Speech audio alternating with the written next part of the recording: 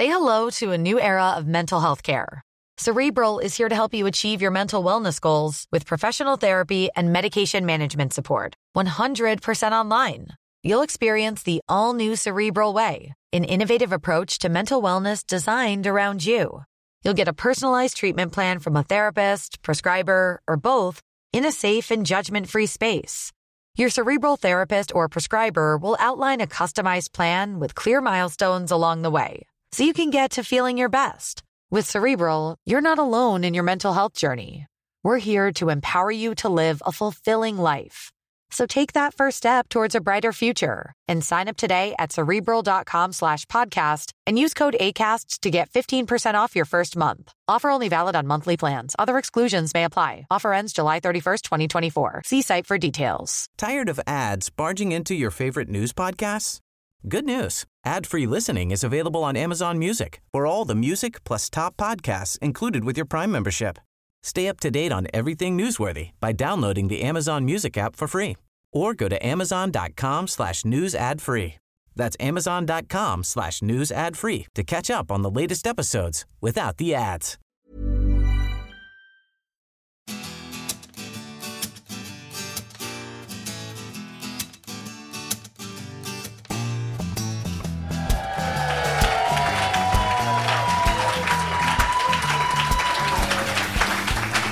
Lovely, thank you very much. Welcome along to the Slacktivist Action Group. The victory for Donald Trump is that the alt-right have had their victory in the United States. They're basically a bunch of trolls and hackers. And computers these days, they've given sad male adolescents the feeling that they have some sort of power. Hacking everything now, aren't they? The Internet of Things. Even worried that they can hack your kettle now. I mean, that's a worrying time, isn't it? You come home, the kettle's boiling, the coffee maker's on the floor, the fridge door is open, your heating's knackered. You think maybe you've been a victim of some bizarre burglary, but no, just some 12-year-old in Macedonia having a fucking laugh. And these alt-right, not content with having a go at the immigrants, are they? They are now having a go at women. Although women, their wages tends to be 2/3 that of men, that's not enough for these alt-right. As well as having a go, they also style themselves as meninists, having a go at the feminists. Because us men, we've been trampled on for centuries, haven't we?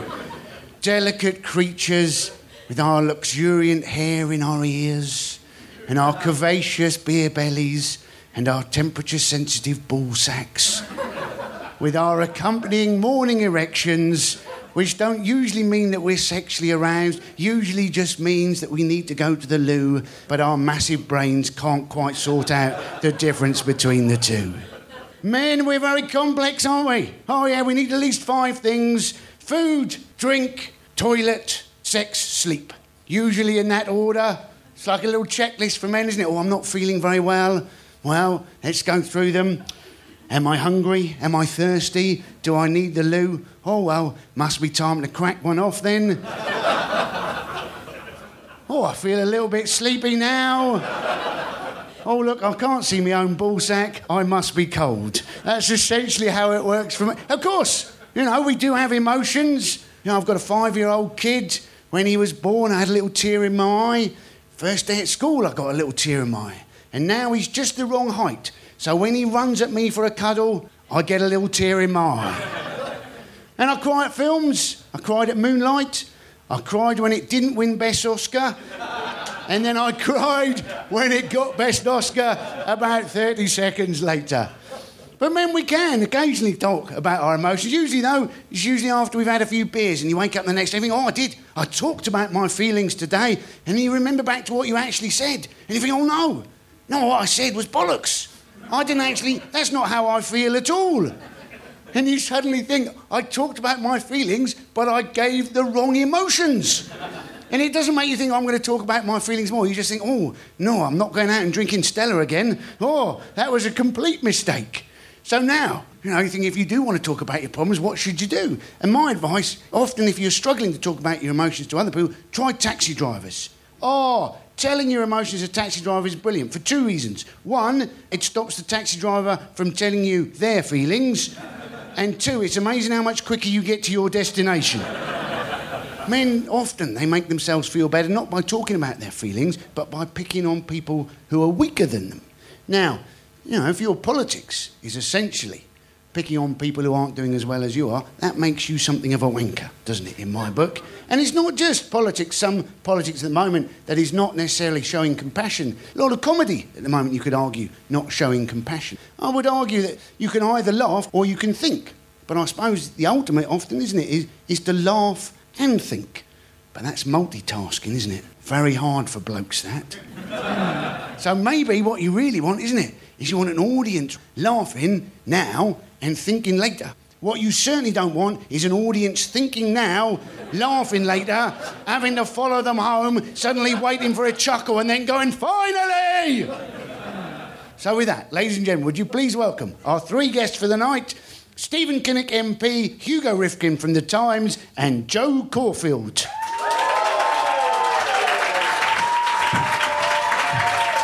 Thank you very much. Welcome along. This is our Slacktivist Action Group tonight. We usually start off, we have a little confession, just a bond as a group. Hopefully the guests confess something that they could be slightly better at, less slack at in an ideal world. So, Joe, if you'd like to kick us off, if that's okay. Well, there is a lot of things that I'm slack about, but the one I think that gets me more in trouble is I'm quite slack on Facebook at reading other people's comments. I tend to read the post and go, oh, this is what I think, without... Well, it means that basically often I misread the mood of a post. So I will put something that I think is funny or sarky and then realise, oh, everybody else has been very serious and supportive. Like my friend put up a picture of her son, let's call him Lucas, but he's not, right? And it said, Lucas at his first Tiny Tots football game, and I was quite interested, I didn't know about Tiny Tots football, so I look at it, and they've got little nets, little sponge footballs, and there was Lucas in the picture. He's obviously trying to kick the ball, but he's also falling over as he's doing it, so I'd put him up for transfer, looks a bit shit. It was only when I looked at the other post that I realised everybody else had been very supportive. The one before mine read, oh, Lucas looks brilliant, bet he'll play for England one day. And I was just thinking, but he's falling over. It's not going to be his thing. I thought the only way he's going to play for England if it's some sort of Make-A-Wish Foundation day out. You haven't seen the England team recently. Hugo, what would you like to offer for us? See, mine's probably social media as well. I'm really slack at not replying to mental people on Twitter. It's a real problem for me. I write for a living. I get paid quite well to write for a living. My words are worth money. Yet any lunatic who comes at me on Twitter, I just sort of have to reply. I can't help it. It's a weakness. I mean, there's this weird body of opinion that exists among crazy people on the internet that I used to be a killer for the Israeli Secret Service, for example. And you'd think, this has been going on for years, you'd think by now I'd be bored with it. Yeah. You'd think by now I'd be like, just another one of those. But I'm not. I'm just like, oh, go on, tell me, when? Before I was a gossip journalist or after I was a gossip journalist? And I just can't resist. I just need to engage. That is a fascinating alter ego you have there, though. We all want to now read your Twitter timeline to find out exactly what you've been doing for the Israeli Secret Service. Deep cover. It's based on the fact that in my Twitter avatar photo, I'm wearing a green shirt. And people contact me and say, and also because I'm Jewish, and people contact me and say, is this from your time in the IDF? And I say, it's a shirt from Top Man. And they say, yeah, but were you in the IDF anyway? And then things kind of deteriorate. Stephen, what about you? Well, politicians are supposed to be really good at sending Christmas cards out every year, and I'm absolutely rubbish. I'm rubbish at Christmas in general.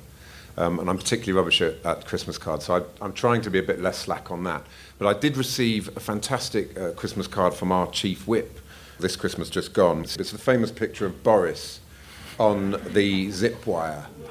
And underneath, there's a quote from Exodus 23:20, which goes, "Behold, I am sending an angel ahead of you to guard you along the way and to bring you to the place I have prepared."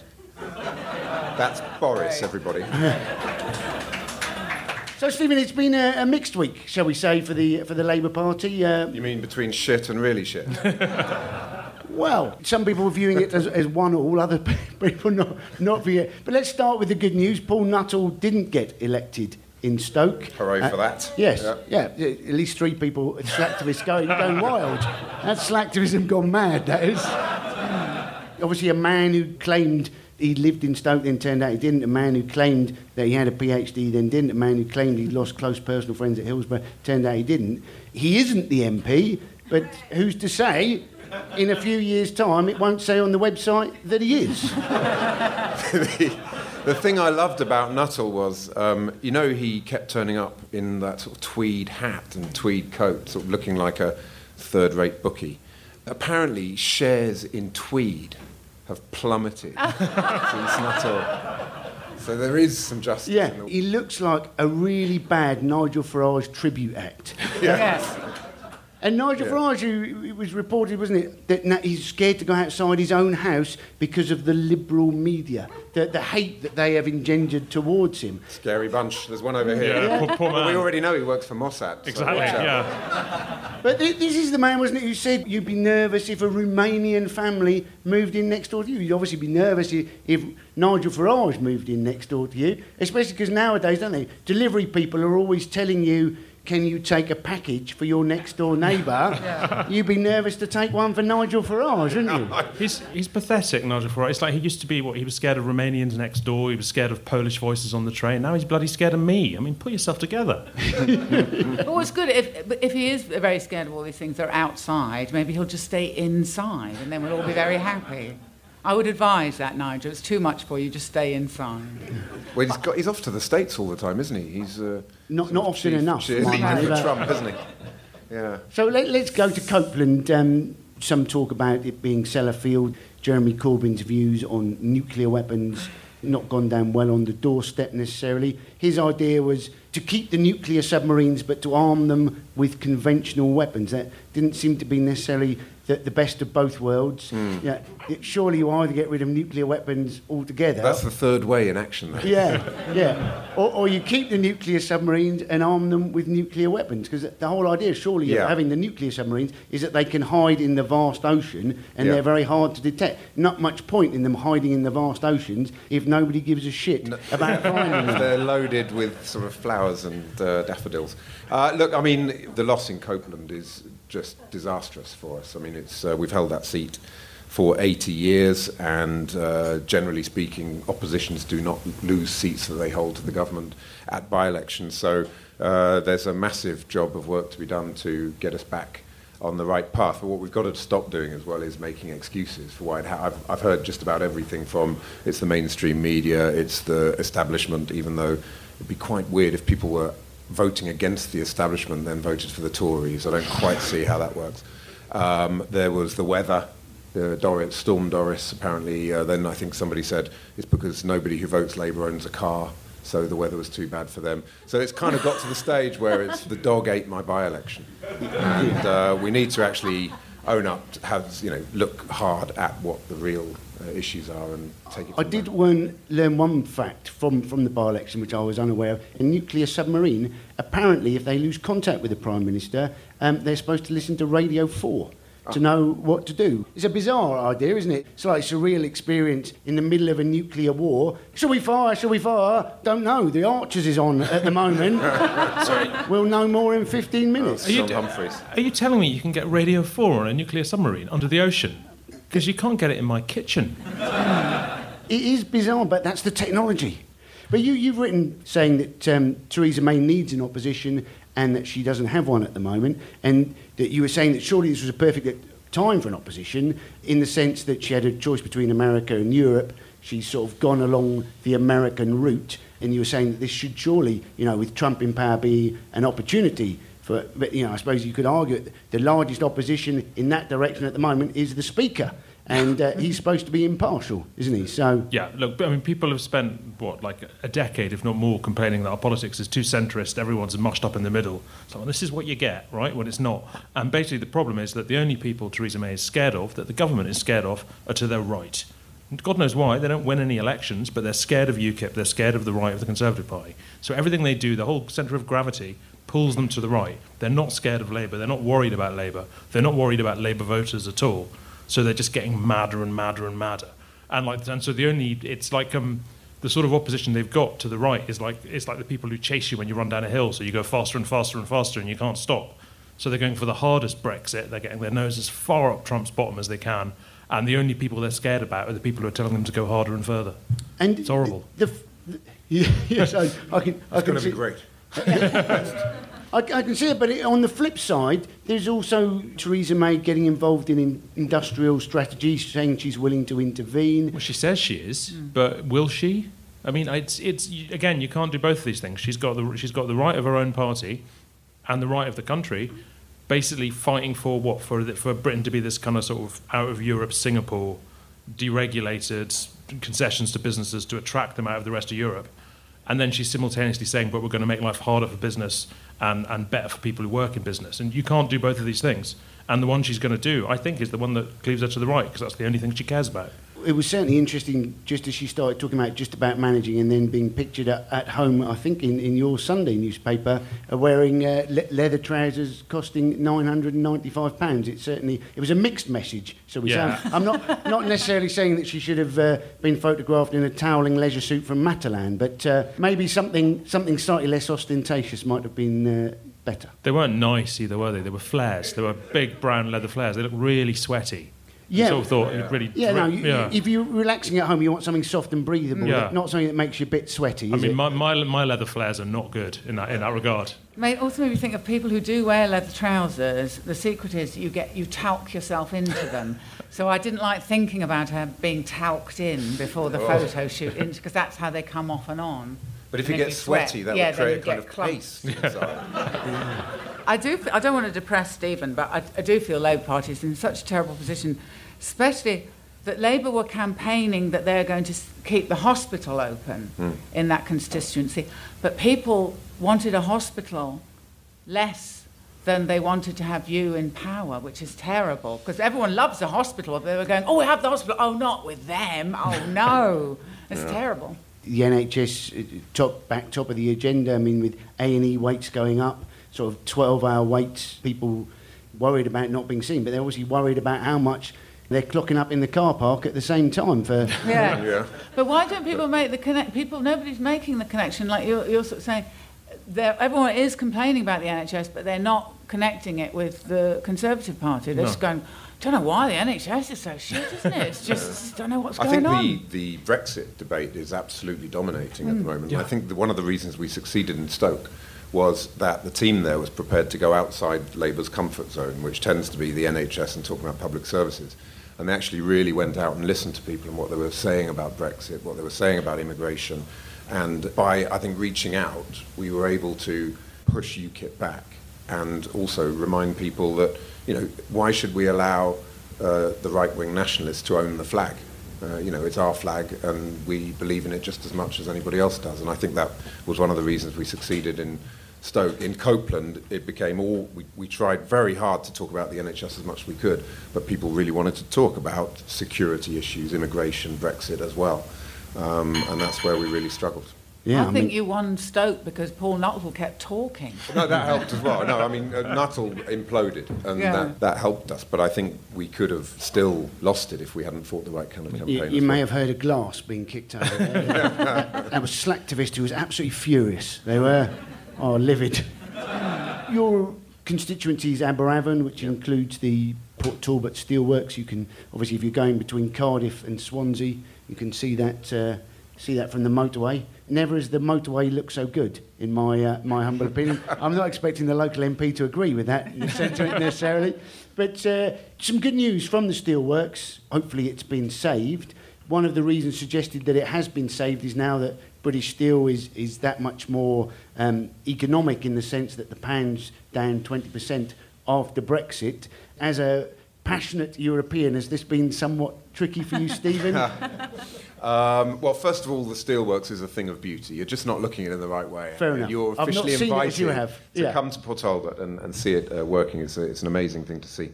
But I think the devaluation of the pound is certainly helping in the short run, but I think it's fool's gold because the steelworks is based on a lot of raw materials that has to be bought in, put into the blast furnace right at the start of the process, and we import that stuff, coking coal, iron ore, that's imported from all over the world.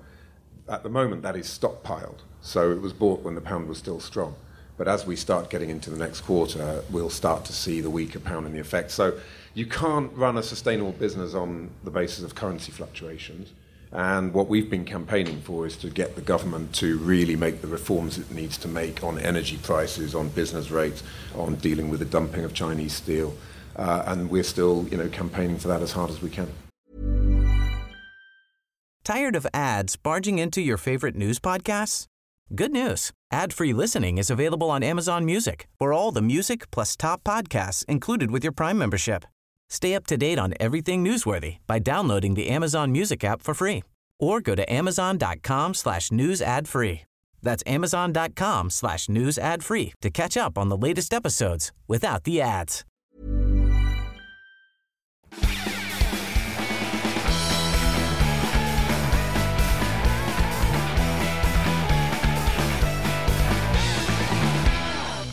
Hugo, you wrote an article over the weekend about fake news. A lot of it about at the moment. La La Land winning Best Film is a perfect example of fake news. Obviously we had Trump last week talking about the terrible event in Sweden. Yeah. And everybody was looking for last night what had happened in Sweden, and nothing had happened. President's supposed to be calming the public, not spreading fears. Yeah, well, see, La La Land, that's actually not an example of fake news. That's an example of wrong news. Right. And there's a really crucial difference. And this is what Trump does. You're just like Trump. Am I? Oh, yeah, no. Just like him. Yeah. Just like him. So was Jeremy Corbyn, according to Emily Thornberry. Because what he does is he will happily conflate mistakes that get made in the media, which will always happen, with people lying on purpose, like he does. Right, and he says that these are the same thing. Trump he's the king of fake news. He came to prominence politically as part of the birther movement, pretending Barack Obama wasn't American. That is the fakest news. And what I was writing about last week was there is suddenly a huge amount of fake news floating around on the internet, floating around on social media. It's misleading people. By some estimates, it played a sort of decisive role in the last US election. And I wanted to find out who was making it and where it was coming from, basically. And obviously some of it coming from Donald Trump. Yes. Kellyanne Conway, famous for the Bowling Green Massacre. Yeah. I survived that one. Yes. Yeah. IDF training, yeah. Everybody survived it. Yeah. It didn't actually happen. We'd have certainly been surprised to find the Glencoe massacre was in fact just two Campbells having some illegal funding issues. There is a whole sort of political direction which Trump and his administration are at the heart of, where they benefit from this massive uncertainty about what's true and what's not true in our media. So they can come out and they can say extraordinary dishonest things, that his inauguration crowd was larger than Obama's, or that there was a Bowling Green massacre, or whatever. And they get told that's not a fact, and they say it's an alternative fact. Who do you believe? They thrive on the fact that people are losing faith in traditional media, and part of the reason why they're losing faith in traditional media is because there's a lot of other media around that is bollocks, and it's made up, and people don't quite know which bit to trust. Obviously, there's this accusation that Trump is following Putin, following his example, and you were saying the Russian state media have been doing it for years. Recently, they reported that the EU had run out of vegetables. Yep. And obviously, we'd spent years reporting that they'd had nothing in their shops, that lots of queues. We run out of courgettes for a week, and it's payback time, essentially. Yeah. They said we'd run out of vegetables. They also said quite recently that the Queen had met up with the Patriarch of the Russian Orthodox Church to plan for Armageddon, which I don't think she had. No. I didn't check that well, one, actually. Well, she's cut down on all her engagements, so I don't think so. Yeah, no, she said, the quote, they'd given her a quote as well. She'd said, I'm not excited, I'm not concerned about Christmas, I'm concerned about the beating drums of war. All right. That is the Christmas speech we're looking forward to, isn't it? That's one for my Christmas card. But I mean, Russia has done this for years. Russia has circulated disinformation. Stephen, you'll know you were in Russia for a long time.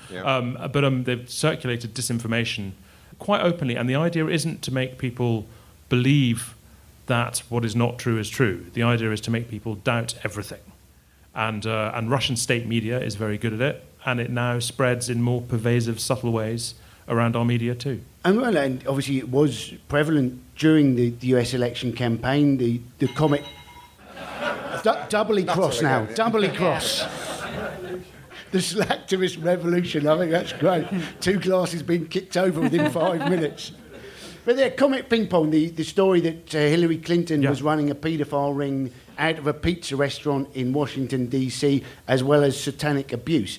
This was, I mean, there was a man who'd gone to self-investigate, went to the pizza restaurant itself, fired his weapon after about 45 minutes, and so was arrested by the police. So all the news channels then started reporting this particular thing. So fake news had led to real news, which led to more people finding out about the fake news, which led to more people thinking it must be true. Yeah. The world has gone absolutely crazy, isn't it? It's a real, and it's speaking from like a newspaper perspective, it's a real problem whether you report this stuff or not. This guy, he picked up on this rumour on kind of crazy websites.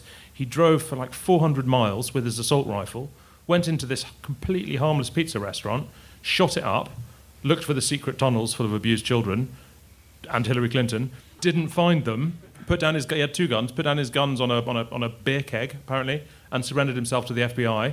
And the New York Times kind of caught him on the way out, and he said, "I regret how I've handled the situation." Really? Do you? Do you know? And again, we have a problem about how we report this, because every little bit gets seized on and magnified and misrepresented, not always on purpose, sometimes just by crazy people who think they're telling the truth. And people want to believe dramatic things rather than mundane things, and everything can spiral out of control. And some people like to edge it along because it serves their political agenda. And the reason was that the owner of the pizza restaurant was a supporter of the Democratic Party, so when they hacked the emails, this all came up. The theory went round on various websites that there were various code words for paedophilia and for satanic abuse, and the code words were cheese and pizza. Yeah. And margarita. What does pepperoni mean? It's like, well. But the thing is, given that you're a pizza owner, you're going to use those words a lot. So the conspiracy theories were obviously thinking, my God, there's an awful lot of this stuff going on. Well, and it feeds on itself and it spirals and grows. So like people start digging and researching, and somebody discovered in part of the hacked WikiLeaks email that some organisation funded by George Soros, who's a major Democratic Party donor, had paid a large amount of money to this pizza restaurant. So they were like, well, clearly that shows that he's in on the Hillary Clinton paedophile ring. And he actually paid a large... not even him, the organisation he part-funded had paid a lot of money to this pizza restaurant because they were having a party in the pizza restaurant. But that's the easy explanation. No one wants to believe that. Everyone wants to think there's the Given that paper Americans trail. love a court case, you can imagine why Hillary Clinton wouldn't want to do anything about the websites that have been sort of promulgating this during the election. But given that Melania Trump is now taking the Daily Mail website for reporting that she was an escort agent or whatever, surely Hillary Clinton, if people have been calling her a paedophile and satanic abuse, you're surprising that she's not going through the courts with that? Well, it depends how it's done. I mean, firstly, American libel law is different from ours and more complicated. Secondly, she doesn't necessarily know who's writing these sites, who's funding them, where they're coming from. They're based in other parts of the world. They're hidden. They're quite hard to trace. And also, what a lot of them are doing are reporting allegations floating around on social media. It's a bit like the Westminster paedophile scandal we had here that ended up being reported on because people reported on what was sort of being rumoured.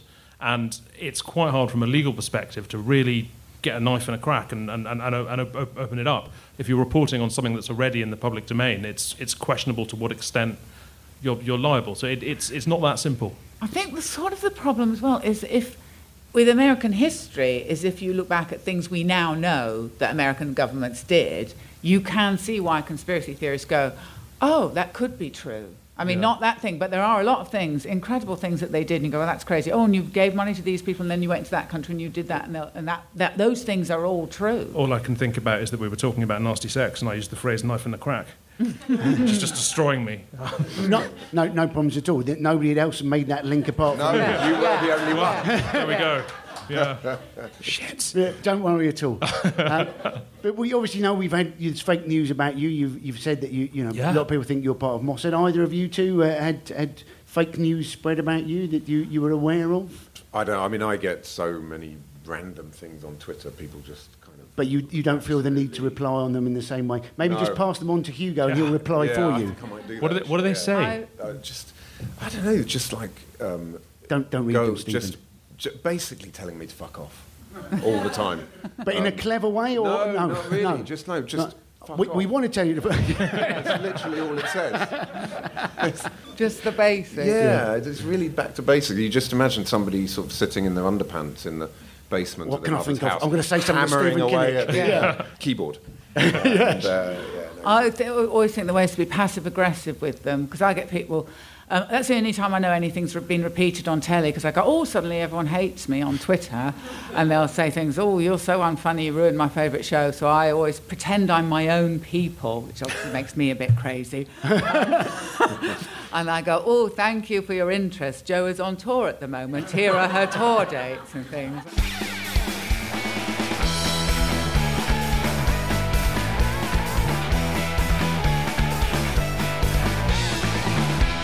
In terms of the fake news, serious implications for journalists who try and do it by the book, who actually have to go out and search for a story. You know, much easier to lie in the bath and dream up a news story and then be able to put it out there.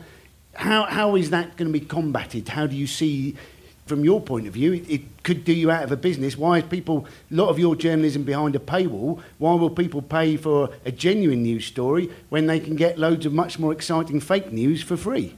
Well, I mean, hopefully that's the answer to its own question. You know, you pay for something because it's not rubbish. You pay for something because you can trust it, which is sort of daunting. But that is the plan. Look, it's a problem, and in the end, it's solved really not by the media itself. Although the media has to be more careful. It's very easy to get caught up in lies without realising they're lies. When you're on a deadline, you're researching quickly, you check a fact, you check a quote. You don't necessarily realise quite where it's come from. Particularly, like a lot of the fake news that I came across when I was writing this article. One of the people I spoke to, this guy, he was a satirist in Canada, and he wrote satire that got picked up. Basically, the problem with his satire was it was about, like, you know, Obama barricading himself in the White House and refusing to go if Trump got elected. This is before the election. The problem with his satire was that it wasn't very good. And literally hundreds of thousands of people didn't realise it was satire, and it was getting circulated. I mean, seriously, it was getting circulated massively by hundreds of thousands of people as if it were news. And I was saying to him, do you feel guilty that people didn't get your joke? And he was like, I don't know, I don't think so. I thought they were quite good jokes.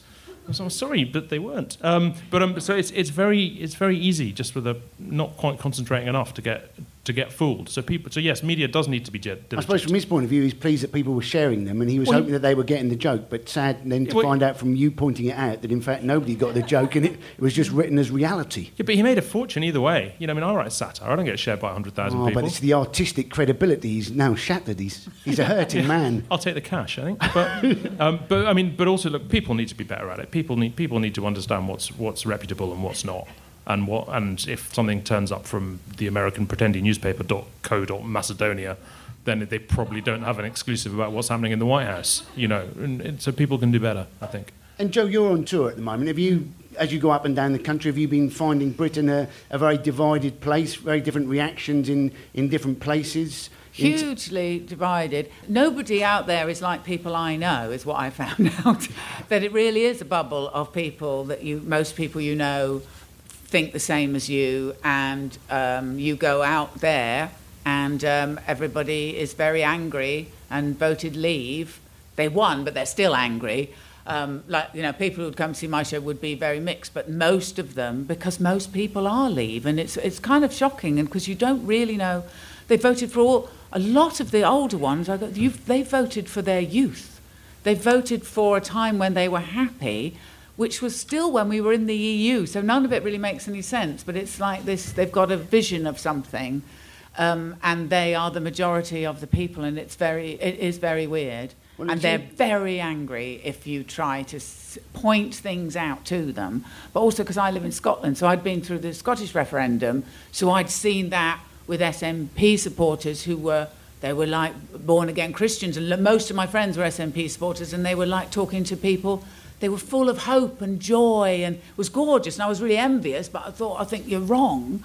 So it's very weird to go out there. So I don't really talk about politics in the show because I don't want half the audience to go, well, fuck off, you know, and leave, because most people want a change, but they just don't realise that they voted for the wrong change. I mean, obviously, if you want to get yourself out of that little bubble, maybe read the comments under those Facebook posts, and you'll know. Yeah, don't just read that. But no, Nigel Farage, he's always talked about the people who were voting for a time in the past, always saying that Britain was better in the 1950s, and you always think, well, how did he know, given that he was born in 1964? But then you could, of course, argue that's why Britain was better in the 1950s. Yeah. But also, People don't remember what things were like. I was in Berlin, and they have the DDR Museum, which is life in East Germany under communism, and we're walking around, and they'd got like their kitchens, they've got, the whole how people's flats and the clothes they were wearing and everything. And there was a load of school children behind us, and they were looking at it going, oh my God, that's so awful. Oh, look, that's terrible. And all their food is in cans. And me and my husband were like, this is just life in the 70s. This is just what the world was like. We didn't have nice stuff then, or anything nice to eat. Well, 1970s was supposedly when, as a nation, we were the most happy. That's what they reckon, psychologists, isn't it? Which is a surprise, because whenever people talk about the 1970s, they always assume it was blackouts, strikes, gigantic flared trousers, and sort of bank holiday fights between mods and rockers. Yeah. But at least people were getting out in the fresh air doing some exercise, weren't they? Yeah. Speaking of a time before Nigel Farage, did you know that Nigel Farage is the same age, I think, to the month as Keanu Reeves? That's my favourite piece of fact. Just blows We your now mind, know the doesn't plot it? for John Wick 3, don't we? So. But there's something about referendums which are just so divisive, I think. Horrible. I remember going up to campaign for the no vote in the Scottish referendum, and a bunch of us got on the train up to Glasgow. I remember getting off the train, and it was a group of MPs, so the SNP crew had heard that we were coming. So we were greeted by this reception committee. I always remember there was this one guy who'd got this like rickshaw, people that drive the bikes around and the entire back of the rickshaw was this massive speaker, and he was blasting the tune from The Empire Strikes Back out of it. And so basically saying to us, you are the imperial stormtroopers that are coming to colonise Scotland. And I was just like, I don't live on that planet. I mean, it's just incredible. And how did you combat it? Did you get a cloak and a little lightsaber and just go with it? I should have. I was like, yeah, the force is with me. But, and then there was a proper punch-up. I mean, then we went right around the steps of this quite famous library in Glasgow, and Gordon Brown came to speak. And then there was a proper punch-up in the crowd. Yeah. And I just thought, well, that's it. This is sort of mixture of 1980s democracy not going well at that point. And I think a little bit of that in some ways, that referendum unleashed a fair bit of the nastiness that we then saw in the EU referendum. Well, your tour show is called The Customer is Always Wrong. Now, is that a risky title for a show, given that the audience are the customers? So you're basically accusing them of being wrong. No, I think it's continued annoyance that we've never had so much customer service and so much of people asking, were we happy with the service? But the service isn't better, and they just take up your time. And because I'm staying in hotels a lot, and as soon as you've checked out, immediately they have to send you a little email going, oh, how was it? Were you happy? Like it's a sort of really needy one-night stand, And I did write back to it was Lucy at Best Western, whoever she is, to go, we're not friends, and it was just a one-night thing, and I won't be back, So I do talk a lot about that, and also the fake friendliness, which is very, they go. I think they've tapped into. People feel isolated, so we'll make service very friendly. We'll use your name a lot, and it's fake, and it is because I've asked the people. I asked the woman in Pret-a-Manger when they go, "Oh, how's your week been?" And I thought, why? And I said to her, "Can I just ask you? Have you been told to say that?" And she went, "Oh, is it not a good week then?" But then this man at Marks and Spencer's, he told me they have been told to talk to people. And because I did a routine about it saying, oh, they're always saying the same thing. And he came up to me afterwards. He says, well, I'm the consultant and I teach them how to have conversations. And they've actually got a choice of 10 things that they can say. That's so awful. And I was like, why don't they sack you, pay the people at the tills more, then they'll be happier and they'll just chat anyway. But it's just a fake thing and that thing. And it's very bit NLP where they use your name and they say, like, what can myself help yourself with? And that's somehow, and that's not even correct. I don't know where that came from. What do they say? What can myself help yourself? Wow. And I go, oh, yes. And then you say it back, because they're doing it, and you go, if yourself could help myself, find myself. It's like you don't even know who you're talking to anymore. So, get what you came in for, wouldn't you, at that point? I think myself will just leave, yeah. You've also been writing, Sarah Millican started an online magazine. Yes, called Standard Issue, and you've read a couple of very moving articles about your sister and her cancer, which I found very helpful. There was one of the bits in your article, you quoted one of the Macmillan nurses, one of the brilliant things she said to your sister, which was that, I've met a lot of people with cancer, but I've never met you and your cancer, and that turned out to be a very important thing to say. My mum died from cancer, and I remember when she had cancer, when we were talking about it, I would often talk about other people who I'd found out had got cancer and all the things I'd found out about cancer. Yeah. And she was always very sweet about it, but I never really thought it was probably helping. And this sort of plays into that. Yes, because you don't know what to do at first when we found out my sister had cancer. And she had said to me, she had emailed me, which I actually think is a very good way to tell people, because then they don't have to cope with your emotion immediately, and you get a little chance to go, oh. So the first thing I did was look it up and then go, oh, I don't really understand what any of that says. And then I read the next email, which said, don't look anything up, because you won't know what it means.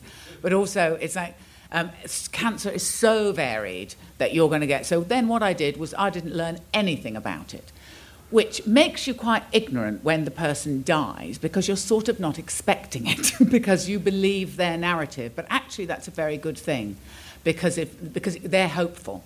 And my sister was always hopeful and make plans, and she would make plans. And she was in a hospice at this point, and we're like, you can't move at all. But we're making plans, and just go with whatever their scenario is, because they have to keep positive, because it's too terrible to think about. So she would be very positive, and we would make sort of plans that she knew as well that she was not going to ever fulfill. But it's also that thing of talking about what they want to talk about and the world they want to talk about. Because some people coming in, they were too full of the outside world, and she's in a hospice. And I could see that sort of upset her, just jarred with her, because she was very happy talking about the little world she'd created with the doctors and nurses and everything that was going on there. I found it very interesting the way that you were describing the article, which I'd recommend everybody to read, the way that your sister had things where some things were appropriate and some things were inappropriate. Yeah, and that became kind of a joke that my sister would say that, and some staff were inappropriate. Some doctor who wore a mustard dress that she found very distasteful was inappropriate. Because it would bring the mood down. Yeah, she was like, well, what's she doing? Didn't she know there's people in here with cancer, and now we've got to look at that awful fucking dress, right? She'd taken against the doctor in other ways, and she had particular doctors. And then, because you're very, you just sense things about people. I was wondering when exactly a mustard dress would be appropriate. Yeah, well, you see, this is the thing. I was thinking maybe during a toddler's party, and they've just brought out the cake, his energy levels are too high. Bring on somebody with a mustard dress. And it just brings the mood right down. Yeah, and there's things then when... she was on morphine. That's a bit difficult because they're off their heads. So you go in, and I was a bit scared because I was looking at her husband and I was going, I don't know what she's talking about, because it happened to be on a Sunday and a lot of people in the hospice had brought dogs. And my sister was just laughing, going, oh, it's dog day afternoon. And she would get a phrase and she would just enjoy it. And Martin just said, her husband just goes, oh, just go with it. And then we had the best fun. Just crazy conversations. And then because there was dogs, we had this whole conversation about whether dogs should be allowed to have wine. And my sister thought they should. And weirdly, it was connected because my brother is a Catholic priest, and my sister was going, oh, I think they should have wine, but not if they're Catholic. I don't think they should have it if they're Catholic. And it all sort of made sense to us. And then, maybe they should have it, but with a little bit of bread at the same time. Or Yeah. But they shouldn't be allowed to be doctors, just nurses. You could have a doctor, like a nurse dog would be fine. She could imagine that. And it was really good fun because she sort of knew she was being funny, but it's that thing of just going into their world. And other things that were inappropriate were get well cards. When she's got Christmas cards with Boris lung Johnson cancer and she's had a brain tumour removed, and she went, look, there's a fucking get well card. It's so inappropriate. It's not, so you find funny cards or anything that you can do to kind of cheer them. But I think it's following their lead was the best advice I got, to go where they want to go and talk about what they want, and don't be upset. That was the worst thing. People who she hadn't seen. And people lose privacy as well when you're in hospital, because everyone thinks they can come and see you at any point. And if you were at home, people wouldn't do that. They would phone you. So it was a big thing that we made, to always make sure you check with her partner. Is it all right to visit? Because who else is visiting? Because just because you're ill, you shouldn't lose your privacy, because there's still people who should go, I never like them anyway, just because I'm dying. Doesn't seem fair that they get to come and fucking sit at the end of my bed.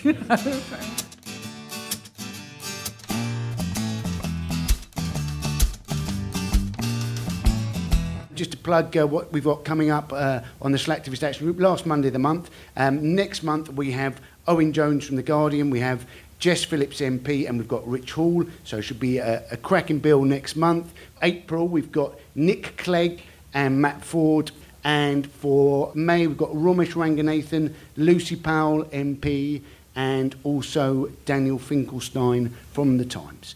So if anybody listening on the podcast got any questions, then please go to the website, andyparsons.co.uk. But now, the Slacktivist Action Group. Do we have a question? Hands up for a question. There'll be a microphone coming round. Gentlemen in the second row. On a serious note, there's a president, a mad president of the White House who says, "Make America Great Again." There's a complete nutty left-wing leader of the Labour Party, and there's a female Conservative Prime Minister, and it's 1980 all over again, isn't it? But in 1980, the SDP was formed, and there was a big centrist movement that almost won an election, did very well.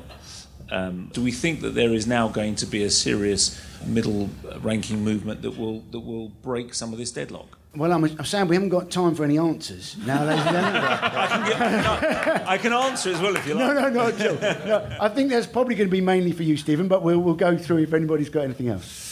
I mean, we sort of saw that movie in 1983 with the SDP, and it didn't end well. So I also think with our electoral system as we have it, UKIP got 4 million votes at the last election and 1 MP.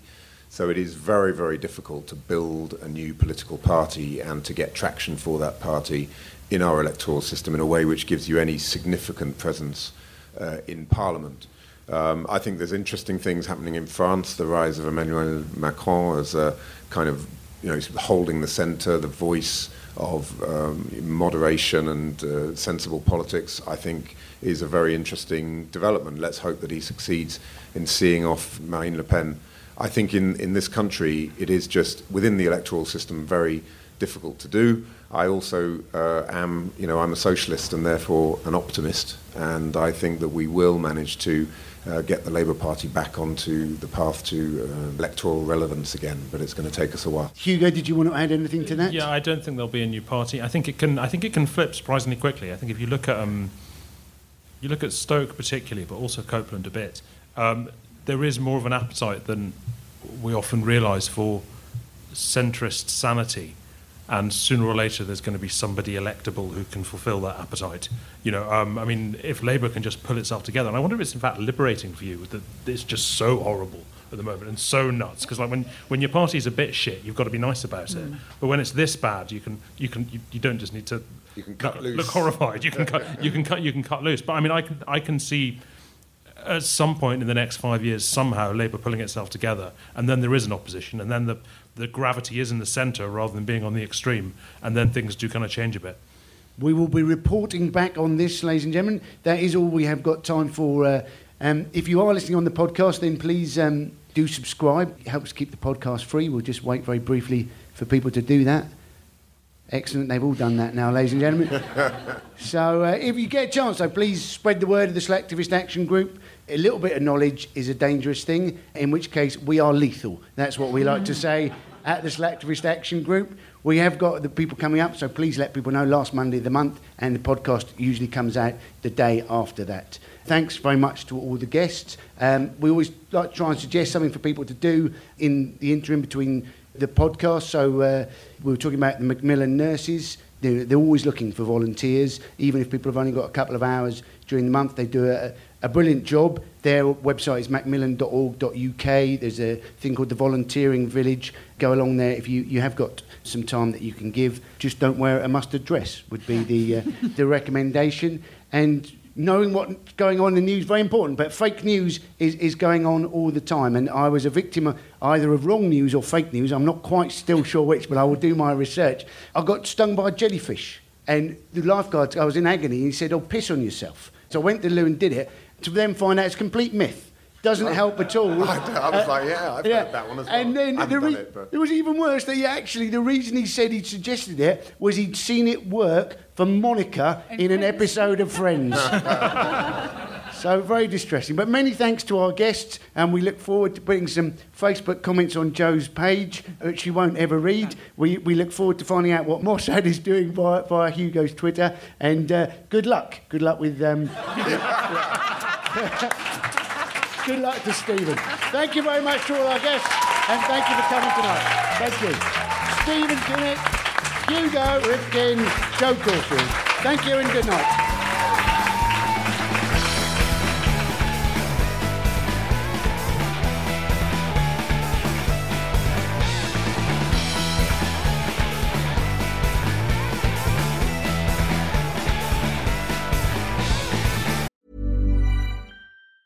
Tired of ads barging into your favorite news podcasts? Good news. Ad-free listening is available on Amazon Music for all the music plus top podcasts included with your Prime membership. Stay up to date on everything newsworthy by downloading the Amazon Music app for free or go to amazon.com/news ad free. That's amazon.com/news ad free to catch up on the latest episodes without the ads.